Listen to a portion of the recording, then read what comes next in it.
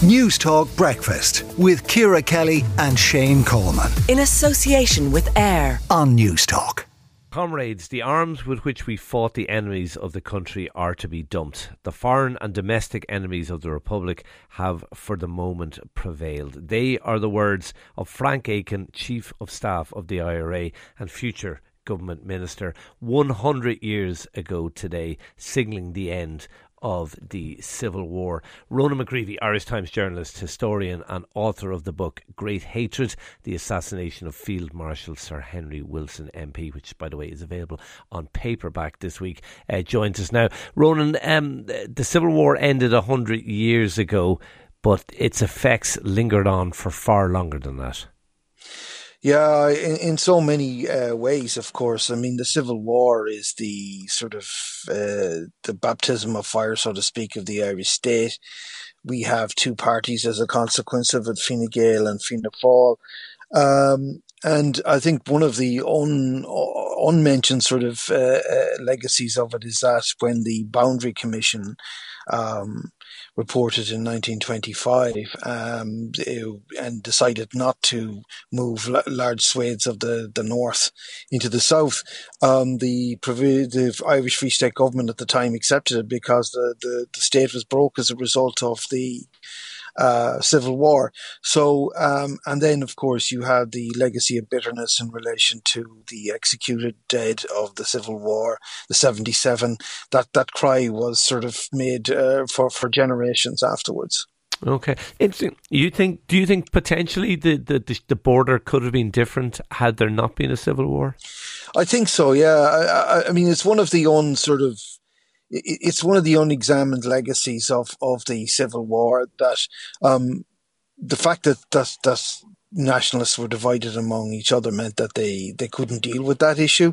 And if you recall, at the time that the treaty was signed in December 1921, the Border Commission was supposed to have resolved some of the issues, and there was an expectation among Irish nationalists that both Fermanagh and Tyrone would be ceded to the Free State, and along with Derry and parts of South Armagh, and that would have rendered the Northern Ireland state as basically an unviable rump.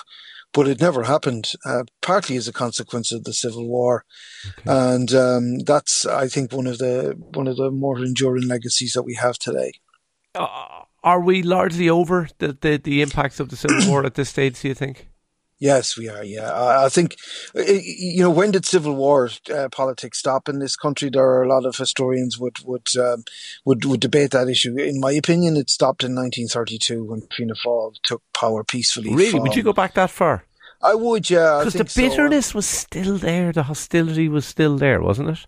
It was, but in terms of the functioning of the state, I think that once Fianna Fáil, well, you could even go back as far as 1927 when they went into the Dáil, but certainly when they took power peacefully in 1932, the Civil War as an obstacle to sort of the development of the state, so to speak, ended then.